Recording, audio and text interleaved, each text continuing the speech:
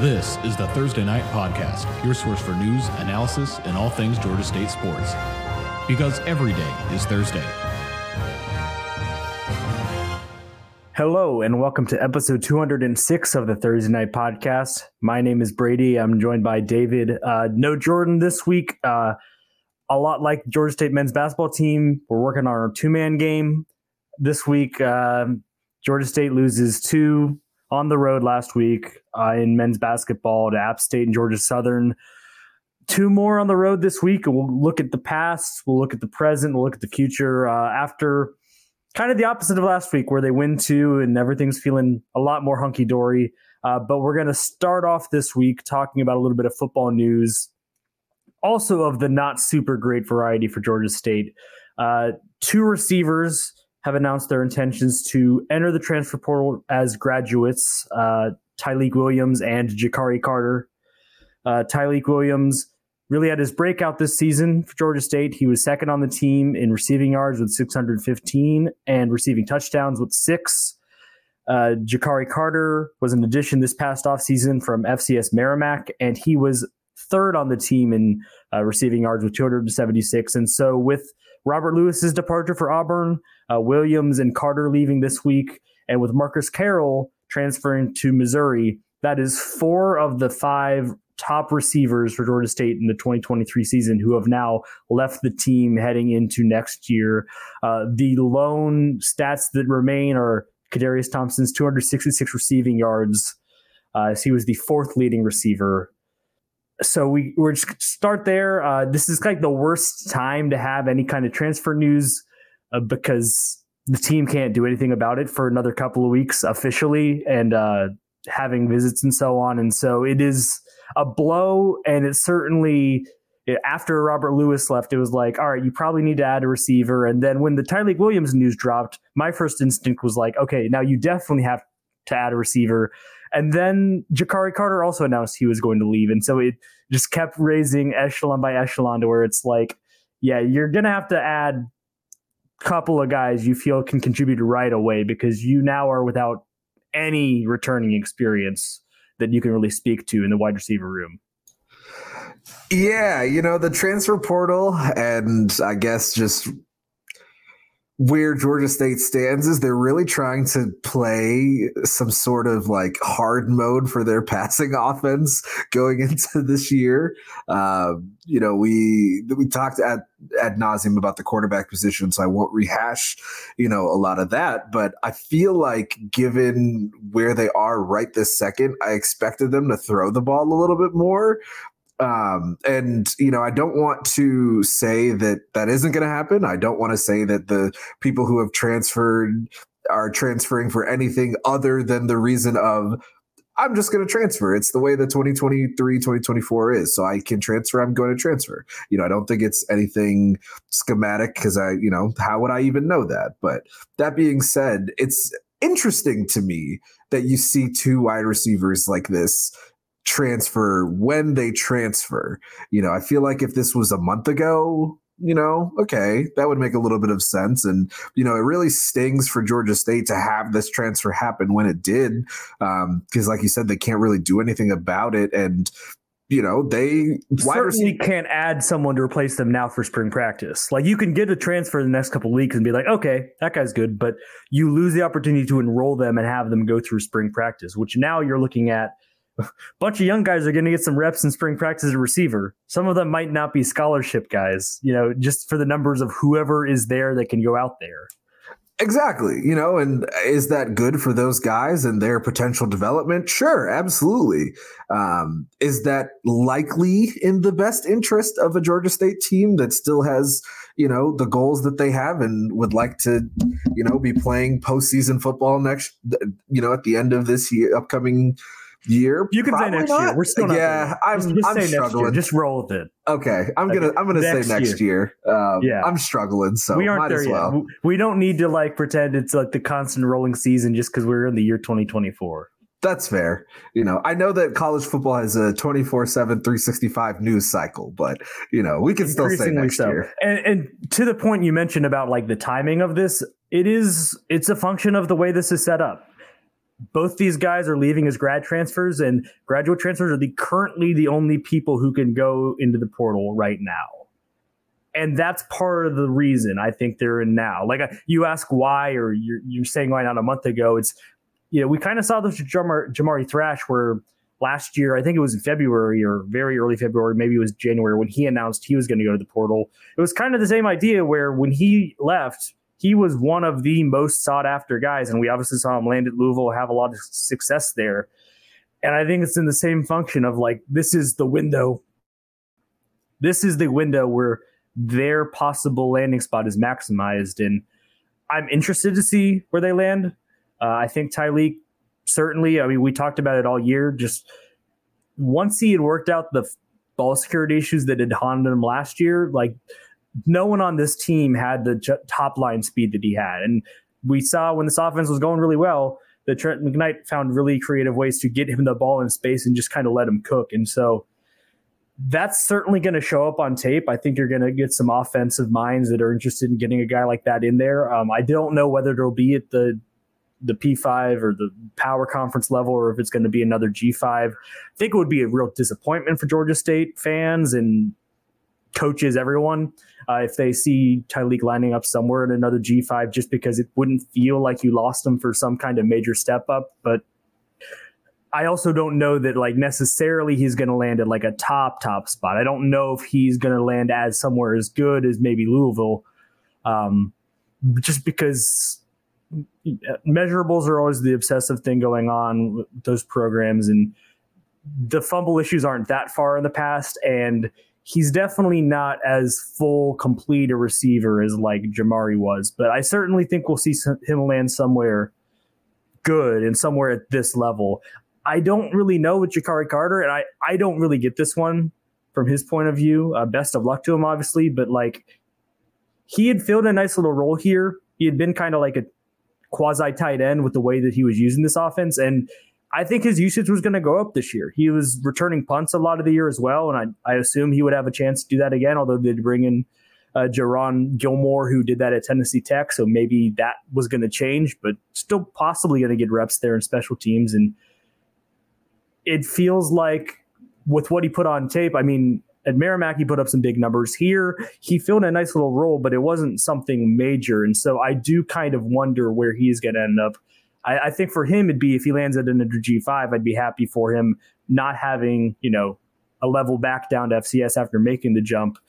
I don't know that I see him landing at a power conference spot, just because 230 receiving yards here and no touchdowns. And so I'm curious, and I guess because we think they're leaning more into the passing game, how much, especially now with the guys they've lost now, remains to be seen. But I think they're going to do more of it. And so I am also left wondering kind of just why, just because it felt like, especially Jakari was going to be due for a bump up in role. I don't know if Tyleik was going to get any more of a role so much as he had already gotten 600 receiving yards and done a nice job in 2023. But Jakari, it felt like, was going to step up and be kind of a reliable option for Zach Gibson, whoever's the starting quarterback, because you were already losing top receiver Robert Lewis.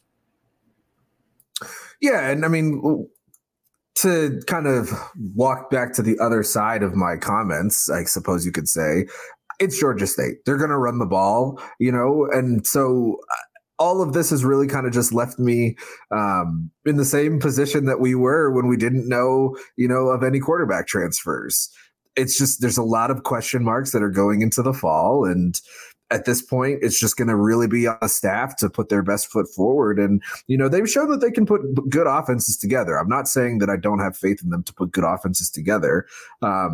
But I will say good luck, because, they're going to need to pull another rabbit out of their hat like they did, the last couple of years. And, that's just kind of how it is and how you got to be a good G5 coach. The stability that you see at the quarterback position isn't necessarily there at every school anymore. And that's just going to be part of what makes good G5 coaches. So that's going to be on, Coach Elliott and company to figure out going forwards.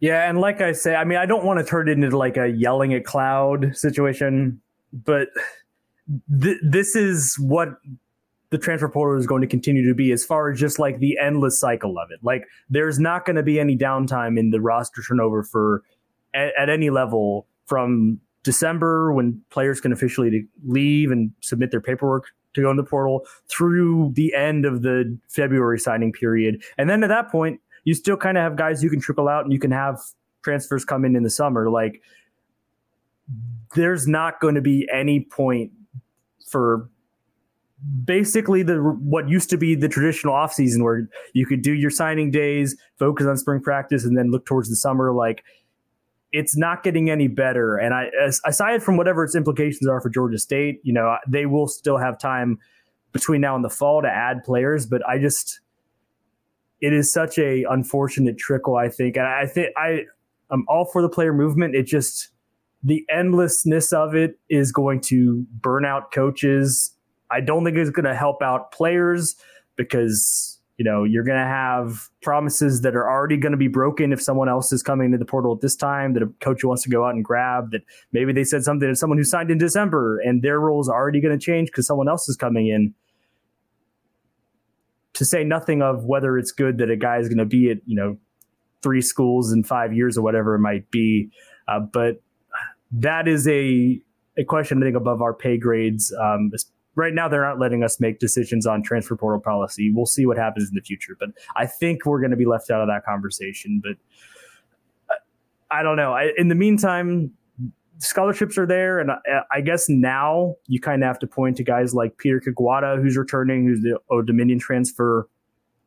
And the freshmen that are coming in, Deuce Walker and Ricardo Tarver, they're pretty touted recruits. And right now, because they haven't added that experience, you might be looking at a couple of freshmen that's like, all right, coaches have nice things to say about you. You might be playing right away because right now you can't really project that much of a wide receiver room because you've lost a lot of the guys you could have remember the names of. And that is kind of the point. It's a trivial point, I think, because at the end of the day, what's best for the student athletes is the best thing. But the point of like people you could remember the names of for fans listening to this and just following all of this, it is just a bummer in general that you're talking about a situation where without anyone running out of eligibility, basically every receiver or pass catcher that Georgia State fans will have known from last year's team are already going to be on a different roster. And so like might work out in the best interest for Tyleik Williams. I'm not going to knock him for leaving. And this isn't like a reason he should hold off on a decision for him. I mean, he's got the power to make this decision, but like just as a macro look at this whole situation, like Georgia State fans are going to have to learn basically a whole new receivers depth chart next year. And it's not the first time something like that's happened. It's not the only school that's happening at. And so as people are bemoaning the state of college football, I think there's some people that, are mad that players are getting agency and getting money when the system has not allowed them to do that. And I don't really support people making that argument because I think that it's good that players are getting a shot to, earn off of what they've been doing when there's a lot of ways the system was set up in a horrible way before, especially decades gone by. But I understand it from the college football fan viewpoint of just like this isn't what college football has been, where you're just having to constantly have a whole new roster every year. And for the fans, just having people you can root for year after year. We talked about Jordan Venziao as a linebacker here, who we saw for 5 seasons kind of keep coming back and keep delivering for this team. And I think a lot of people have really grown to gravitated to guys like Jordan the last couple of years because they've been the stalwarts that have been staying, and they're the steady names that everyone knows year in, year out through the whole college career because that's how it's been for forever. And that is what, aside from any on-field implications, college football is certainly losing at a rapid pace. And it is a bummer. I don't know what the solution is, but that part of it is not going away. It doesn't feel like either. And so everyone's going to have to kind of reckon with that. It's a good point. And, we can have that conversation in the off season, but, I really feel like people have started to kind of go on the other way with the transfer portal, and they realize there is a way to make it still good for the student athletes, but not be what it is now. I'm not saying that fans can read a depth chart. Fans can learn new names of wide receivers, should they have to. We find out every year, at some of the bigger schools that people still are able to keep up and follow with players.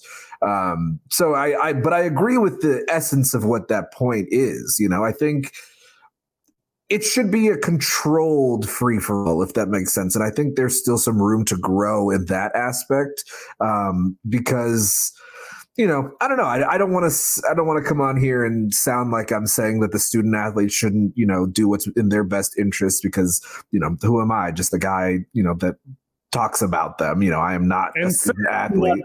If it has any to do with like how a certain school is going to perform, because that's where you start to like hold it against the player if the team's going to be worse, and like that is right. Not a spot you want to be in. Right, exactly. And like my consideration isn't even, honestly, to that effect, the only thing that I can say in that regard is it really sucks for G5 schools, because yes, G5 schools are, going to get worse when they lose a lot of transfers. But the one thing that I have been shocked at, truthfully, is for schools who have done better the last few years, the G5 team that gets the Access Bowl, or, the Troys of the G5 who, won the conference and, blah, blah. I actually expected there to be less transfers at skill positions, at important defensive positions, than I think we have been seeing. Like, we've been seeing the same level of attrition at those places as we're seeing at schools who, the results on the field have been quote unquote underperformances, or, not up to par with what, those other schools have usually expected. So, I don't know. I don't know what the solution is. They pay somebody millions of dollars a year to pretend they know what a solution is. Maybe they want to ask us our thoughts on it. Maybe they don't. Who cares? Yeah. Last thing on the football, I just have a gut feeling.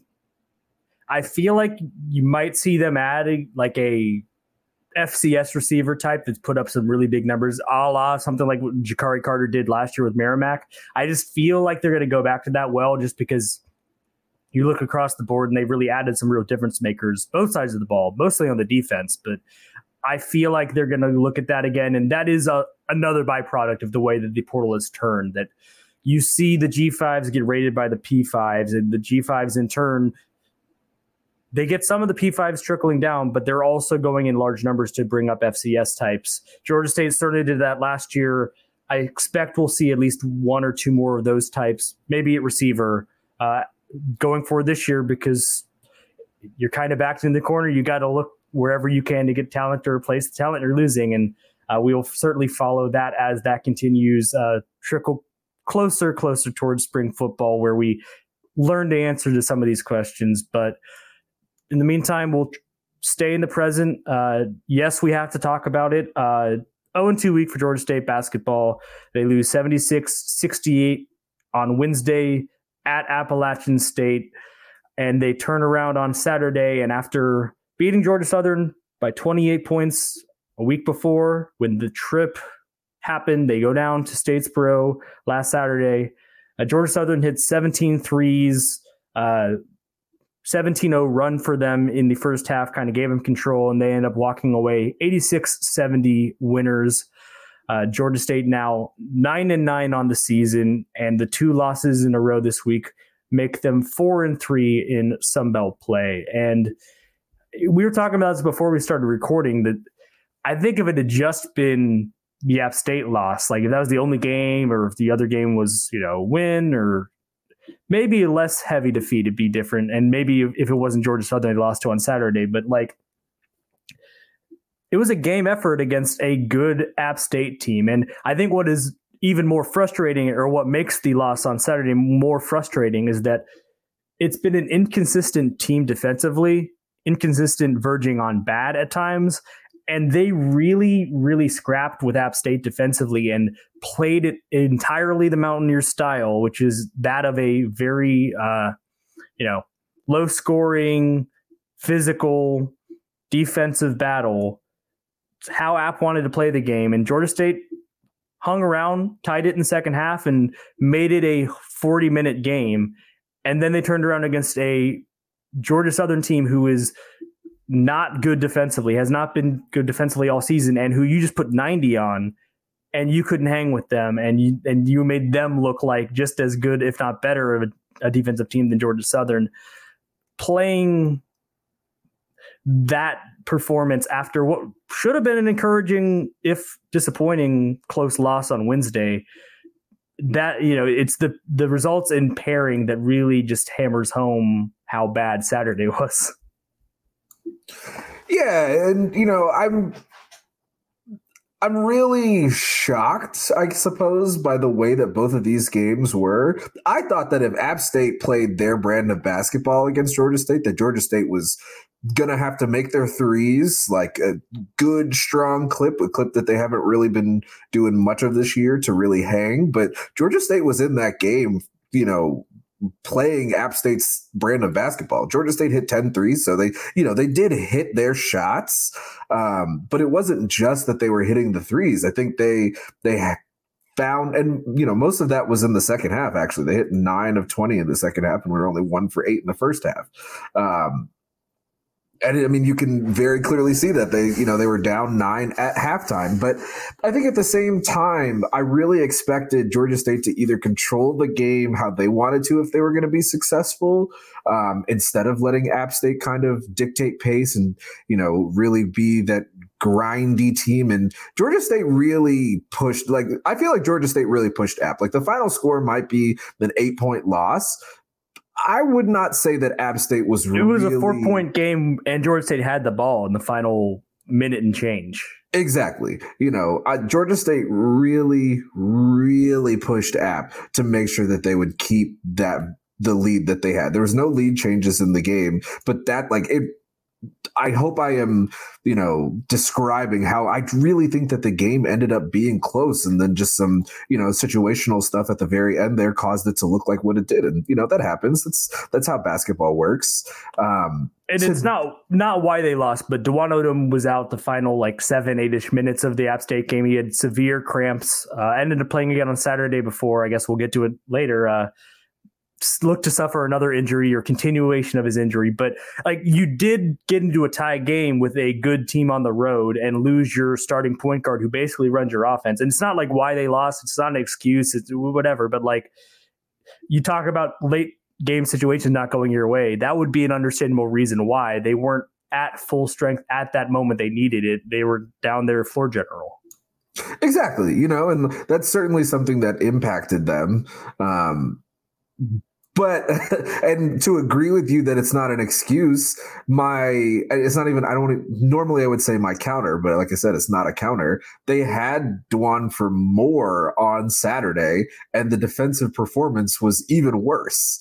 And I think, I'm about to compliment Georgia Southern, so forgive me, but,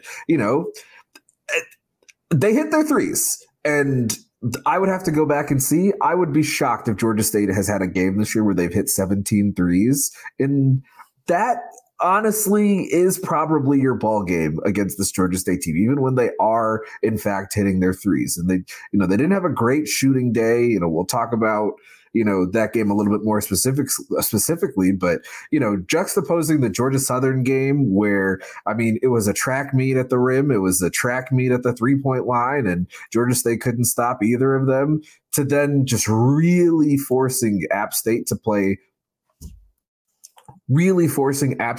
a full 40 minutes to get those 76 points. I don't know what to think about this defense, because I think that there is certainly some talent there, but they're going to have to be a lot more consistent than they were this past weekend. Yeah, I think that ahead of the game, we talked about it some. I think other people probably would notice as well, just the size, the guys that App State has that could cause problems down low. That's what happened. Leslie Nkarium was 2 of 6 shooting. Jaden Turner, 1 of 3 down low. Jermaine Mann, 2 of 6.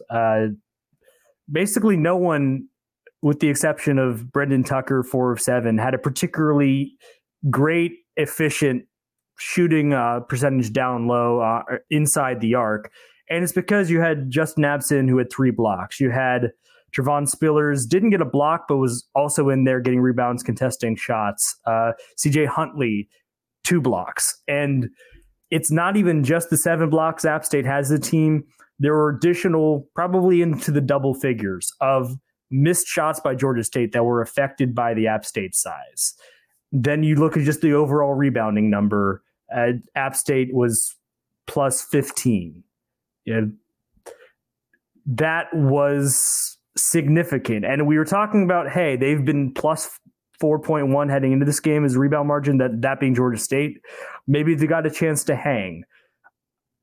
Maybe it plays out a different way. You can have better outings from guys. The ball bounces a different way, but they needed to at least be more about breaking even the boards, not getting just absolutely hammered on them. You understand it, and it's certainly why this is not a great matchup for Georgia State, because they've been a good rebounding team, but teams with size like App State going to have an advantage in that regard still, and you saw that play out. But I did think it was encouraging, and the word encouraging kind of goes out the door a little bit after Saturday, but you got to at least let that be a one game, and you got to remember that was a rivalry, that other team had lost by 28 the time before, and so you were going to expect a response there. But they were down by 9 and they were in the game, but there was no reason for sure that they could have, we're definitely going to fight back. They were going to have to do something. Like you mentioned, they were 1 of 8 from 3 in the first half.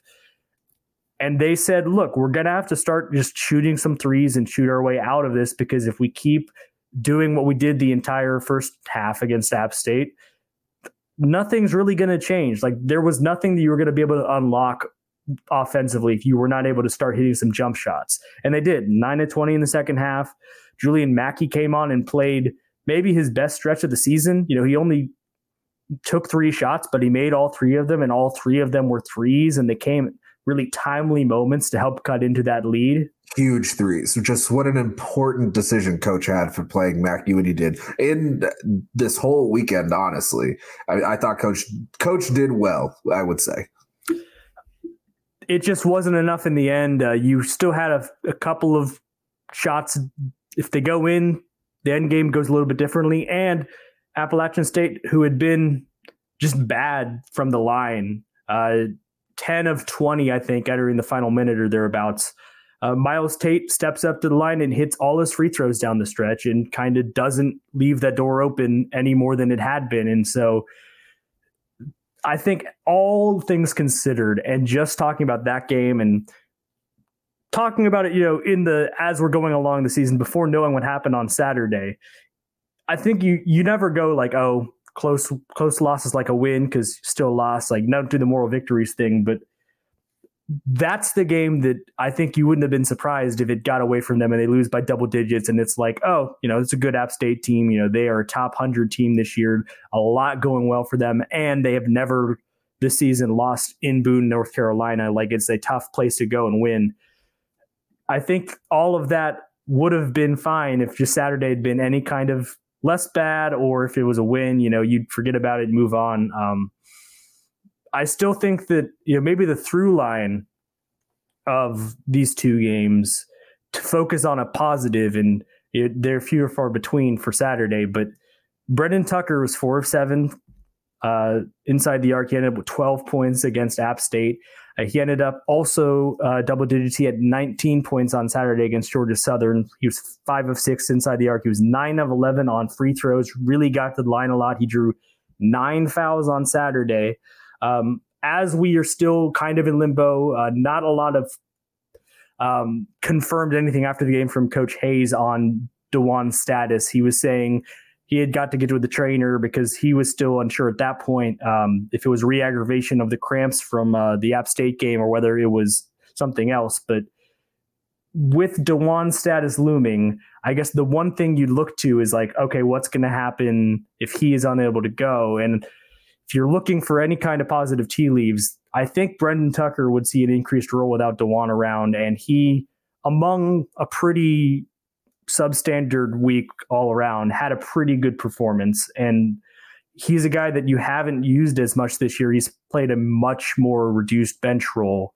He might be getting his time in the spotlight now. And I guess we can turn it around now to the other things on Saturday. And I would say a couple of things on Saturday just to kind of temper the conversation on this, at least from my point of view, that Georgia Southern is a top 100 3-point shooting team. You know, they're the top 75 of the nation. They shot 7 of 34 from 3 against Georgia State on the previous Saturday. That was not going to happen again. And it kind of went to the nth degree because you had a guy, Cam Bryant, who was 5 of 6 from 3, entered the game 25% from 3, had not made 5 threes in a game before. And so, like, there was a degree of they were going to regress to the mean, which is going to mean bad things for Georgia State. And there was also just a degree of, like, guys had days. And some of those threes that Georgia State gave up were not particularly good shots. They just went in. If there was a through line, I don't think they really got Georgia Southern out of a rhythm offensively enough. And it was kind of the total inverse of the game the previous Saturday in Atlanta, where that was a game where Lucas Taylor made shots early and you could tell his confidence just blew up. He was good all game. You saw that from Georgia Southern's guys. Like, they were making shots early. They took a 6-0 lead early. And even though Georgia State fought back and even took a little brief lead there in the first half, the confidence never wavered for Southern shooting and carried all the way to 17 made threes and a really, really ugly stat line for Georgia State's defense. Yeah, I'm mostly mad at Georgia Southern because in the beginning of the game, like I would say, you know, break down the halves into 4 parts, right? There's the first 10 minutes, the latter 10 minutes, and the same thing in the second half. The first 10 minutes, Georgia Southern killed Georgia State off the 3-point line. They were getting wide open shots. Georgia State employed a little bit of that zone that had been, you know, helpful for some people, and Georgia Southern busted the zone. Okay, fine. Then the zone started to work a little bit. Georgia Southern wasn't hitting shots, but then Georgia State was actually defending the threes. I think that's what really sucks about the game is, you know, we talked all year about defense and how it feels like, you know, there are times when the defense is, you know, okay, maybe they're a little bit more talented than we thought. And then there are times where it's like, wow, no, they really struggle to do a lot of things. And I thought that there was an adjustment period for Georgia State in the game. And then Georgia Southern just started hitting crazy threes. Like I think there was a period where I think it was during that 17-0 run that Georgia Southern went on. There was a period where they hit 3 straight threes. All 3 of them, Georgia State was, if not in the face, they were there. Like, it wasn't like it was just a wide open, you know, extra pass to a wide open man type 3. You know, Georgia State was there and they did defend as well as one is supposed to defend. It's just, you know, there's only so much you can do when a guy's hot, a guy's hot. So, you know, it sucks because obviously, you know, no one's going to go on Ken Palm and talk about nuance and all that stuff. Like, that's not how those, you know, stat things works. And that's fine. It's not the time and place for that. But, you know, I really thought that it wasn't a defense problem for some of those threes. I mean, there were a lot of threes that Georgia State defended well. They just went in.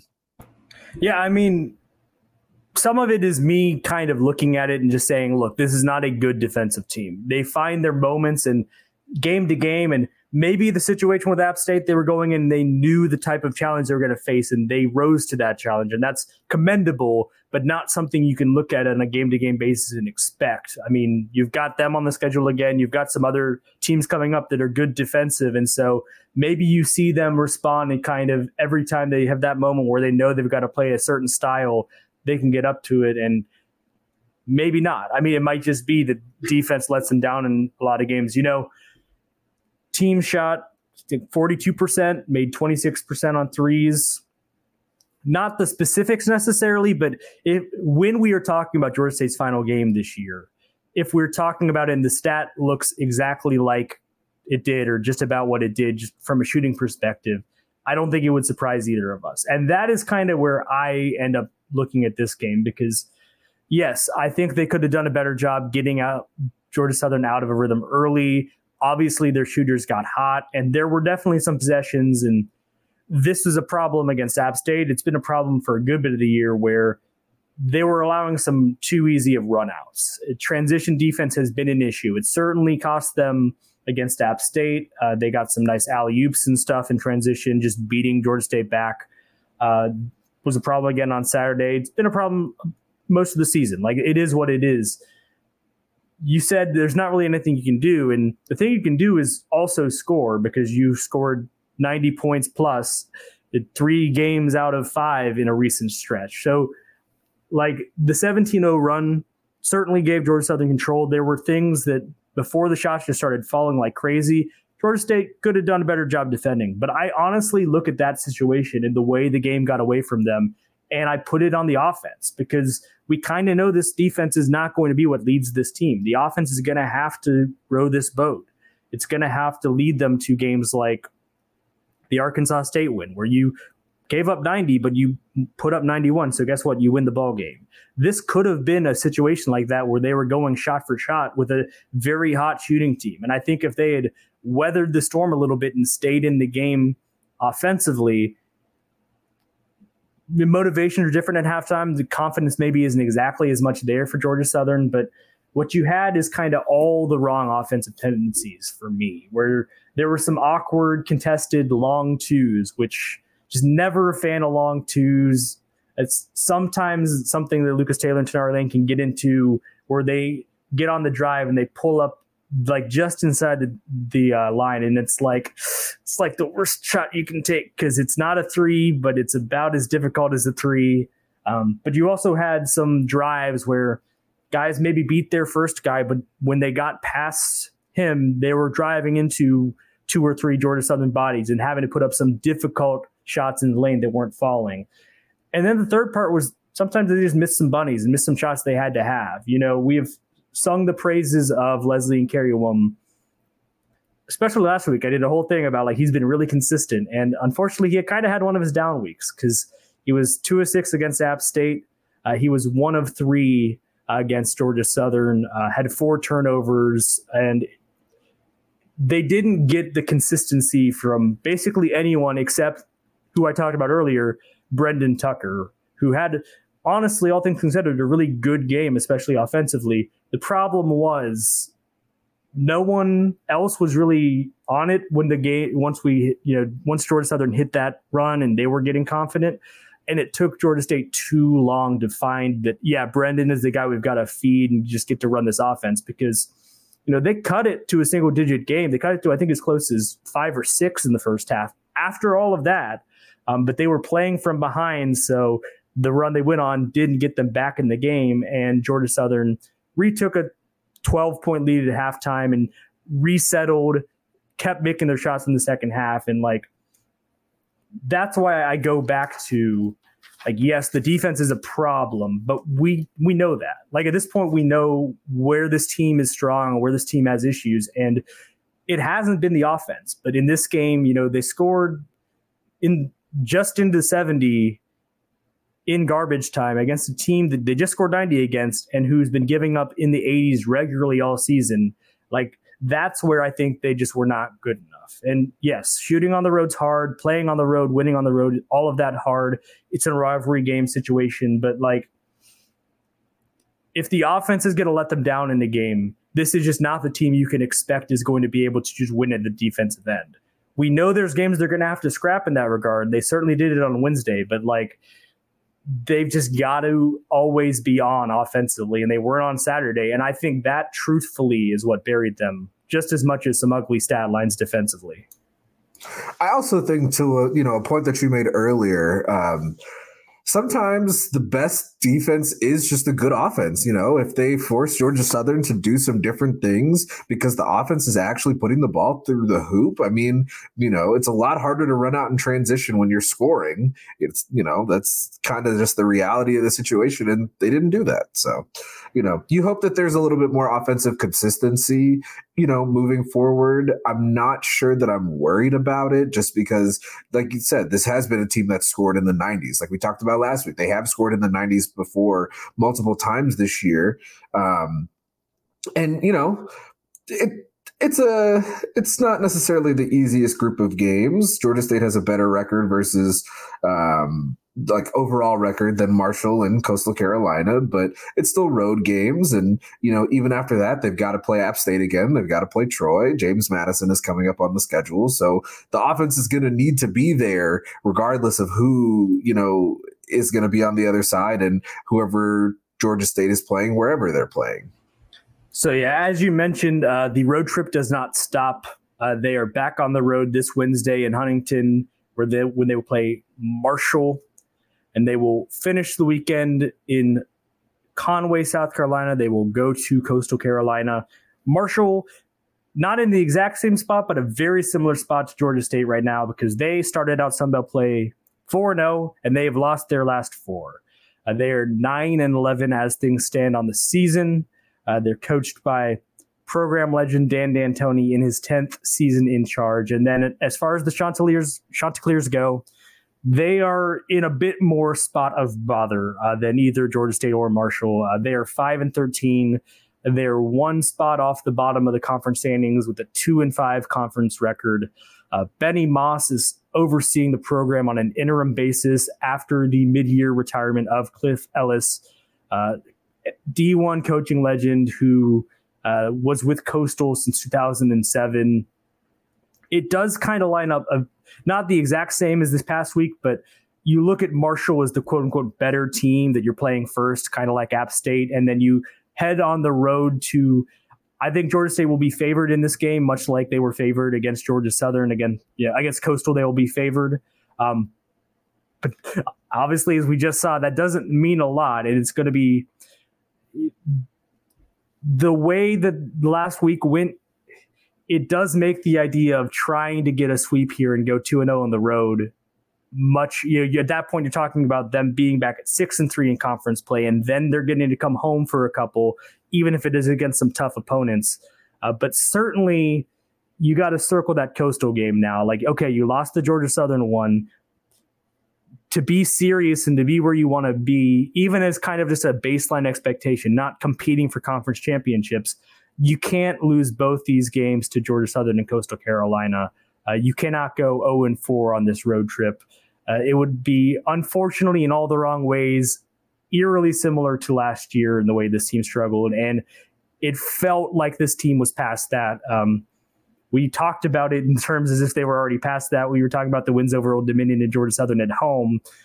And so if nothing else, it'll make us look bad if they're not past that. But more importantly, we've seen a couple of times this season, Kennesaw State was coming off of a tough loss before they played Georgia State, and we saw that response from them and the way they won that game. It's not the first time. You've seen a little bit of that, like some Southern Miss coming off getting blown out by, funnily enough, Georgia Southern. Georgia State's in that spot right now. And so I think you can expect or demand, whatever you want to say, a similar type of response from the Georgia State team when they play Marshall on Wednesday. Like, if losses like the one you just had, especially to a rival, don't get some kind of major response in terms of the energy you bring that next game, then that's a problem. Sounds like a really funny way for you to say that you're giving a vibe check for Georgia State and don't know what the answer is. Yes. I think we would have said the vibes were great, or just like at least good, just 2 games ago. But that's how sometimes season goes. And consistency, we talked about it. It's been an issue, and it's going to be it's similar that you're playing like the quote unquote better team first. It's also similar that you're playing the defensive team first. You look at Marshall, they've certainly led the way with their defense this year. They're kind of similar to Georgia State in reverse, or the inverse of Georgia State, where their defensive numbers are about as good as Georgia State's offensive numbers are, and their offensive numbers are about as bad, if not a little bit worse, than Georgia State's defensive numbers are. So it will be one where whoever establishes it might have a little bit of advantage, because look at the last couple of weeks, Marshall lost at home 91-85 to South Alabama. Certainly a game that played out on terms of the Jaguars in that one. And then what must rate as one of the more surprising outcomes so far this season, along with Georgia State's loss to Georgia Southern, to be clear. Marshall lost 91-66 at Old Dominion, giving the Monarchs their first conference win, and so far their only conference win. And it was a game that was not like Old Dominion was leading, I think, by double digits with like 7 minutes left, but it was not 25 points up. They really poured it on late. And that does, in that game, Old Dominion hit their threes. They did not turn the ball over. And so they were able to kind of do what they wanted to offensively.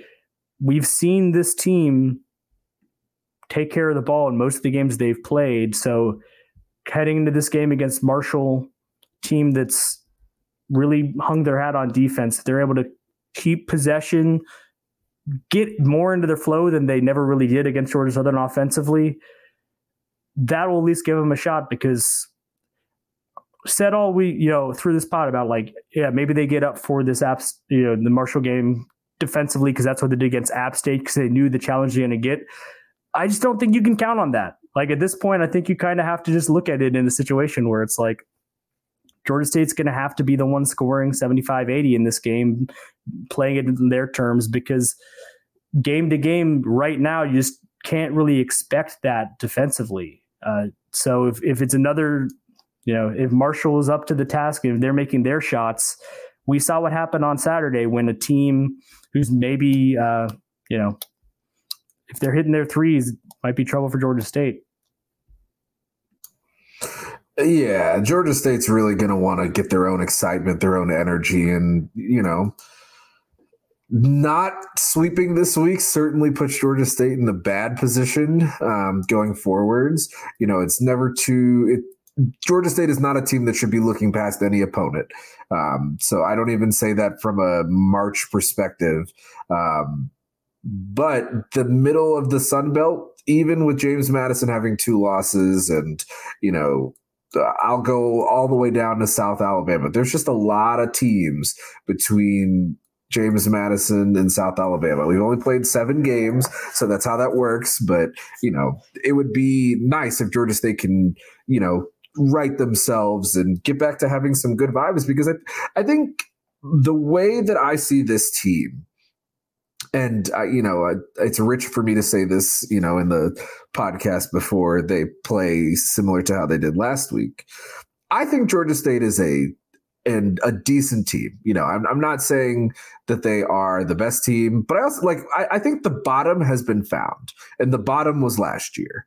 It would truthfully, outside of an absolute catastrophe affecting the available players on the team, there's no chance that Georgia State loses out and does not at least eclipse last year's team.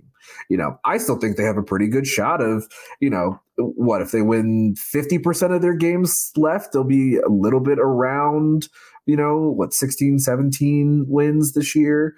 I think they can still at least push towards 20 wins. I really do. I really think that there is enough talent. This is a team that can win tournament games, Sun Belt tournament games. The question is going to be, day in and day out, are they going to put together 40 minutes of basketball where the offense is actually moving the ball well? Jaden Turner's getting his 6 to 8 offensive rebounds a game or whatever, on his way to 15. And the defense is doing enough, because sometimes, and we've seen it this year before, you just need to do enough on defense. You don't even need to be good. Yes, obviously it would be better to be good, but in the Arkansas State game, they did enough. When they came back against Old Dominion, they did enough. South Alabama just dropped 91 on Marshall, like you said, and Georgia State held them to 76, and that game wasn't really all of that close. Obviously, I'm working with 7 conference games, so there's still plenty of time to, maybe they are a worse defensive team than we thought. Maybe they are a better defensive team than we thought. There's still so much, and the sample sizes are still pretty small, but it's still 7 games. We've seen this team line up a good bit, and you want to see some of that consistency kind of smooth out. And I mean, there's a good chance to play a Marshall team that I think, if they're holding Marshall, if it's late in the second half and Marshall is, not in the mid 60s, because they're scored lower. I think Georgia State has a good chance of winning that game. And, you really I know that going on the road at Coastal has given Georgia State problems over the years, regardless of the talent, but it's really just a game that you have to have. You really have to have it. And look, hating on Georgia Southern is a pastime for Georgia State fans. And I don't gotta hand it to them. But if you look at the numbers, they've been the third most efficient offense in conference play in the Sun Belt. They're shooting just under 41% on threes in Sun Belt play in those 7 games. The best in the conference. Arkansas State's the only team close to them. Coastal Carolina is the bottom in Sun Belt efficiency offensively in conference play. They are turning it over almost 20% of the time. They are shooting 26% on threes. You go across, and the point I want to make is they can lose that game if that's the one where they're giving up 50+% from 3 and they're giving up 90 points or 86 points again. That's a 5-alarm fire. I'm not saying they can't lose that game in another way, and they certainly can't pretend they're just good enough to walk in and beat anyone. They're going to have to go out there and do it, but the ways in which they lost to Georgia Southern on Saturday this weekend shouldn't be replicable, because you look at it, Marshall also in the bottom half in conference games, offensive efficiency, 8th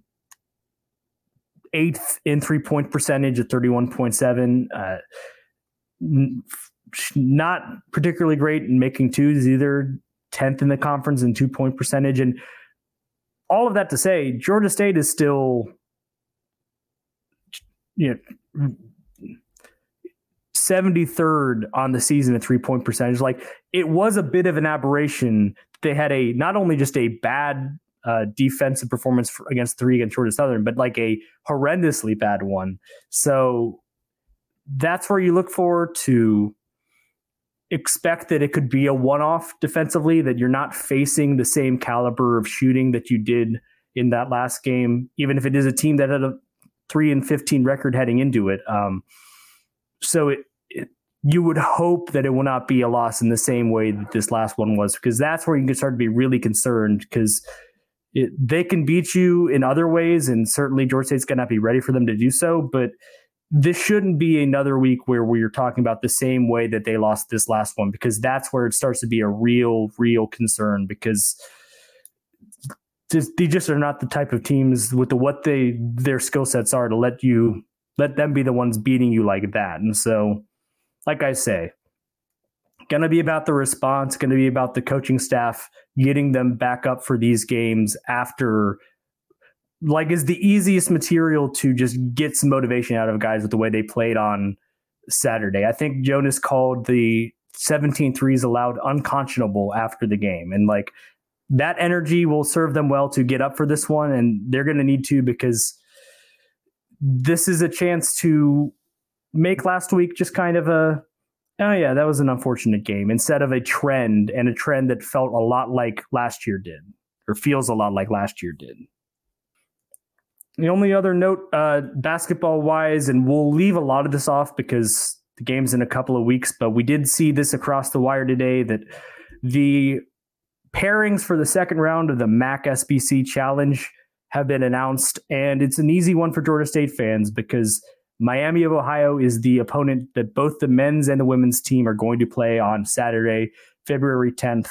It is a home game for the men's team because the Sun Belt teams went on the road back in November for the first game, whereas it is going to be on the road for the women's team because the Sun Belt were the hosts the first time around.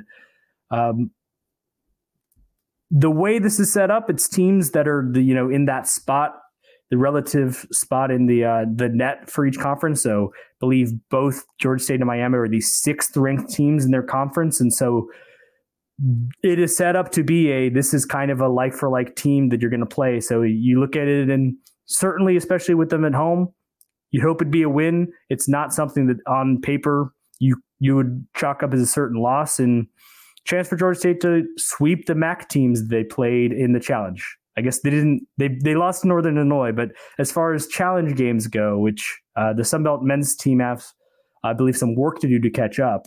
Georgia State has a chance to go 2-0. They'll get a chance at home February 10th against the Miami Redhawks. Not too much crossover, I feel like, between Georgia State and Miami of Ohio. So this will be an interesting chance to see Georgia State play a university that I cannot recall them having a prior meeting in basketball or certainly football. Not football. Different Red School from the MAC, Ball State. They have played a few times. One of which will live happily in the memory of Georgia State fans. That happened most recently in the Camellia Bowl. I believe the only common opponent Miami and Georgia State have on the men's side is Western Michigan, whom Georgia State beat in the second game of the season, and who Miami lost to 83-74 in Kalamazoo, January 2nd. So common opponents don't really mean much, but if they mean anything, that's something you have to go off of while we look forward to that game in the future. But that is going to do it for this edition of the Thursday Night Podcast. The two-man game, I think, is over again. Jordan shall be back shepherding us next week. But in the meantime, thanks for listening. And especially weeks like this, appreciate the loyal listenership, because I know when you're aware the news is that 2 receivers have left and the team lost both games they played on the men's basketball schedule, one of which heavily to a rival. It does not make for the most appealing listening. I know hitting play was not an easy task for you guys this week. I know you had to take a little bit of a breath to be like, okay, let's think about Georgia State athletics again after Saturday. So we appreciate you doing so, continuing to do so, and we will catch you next time.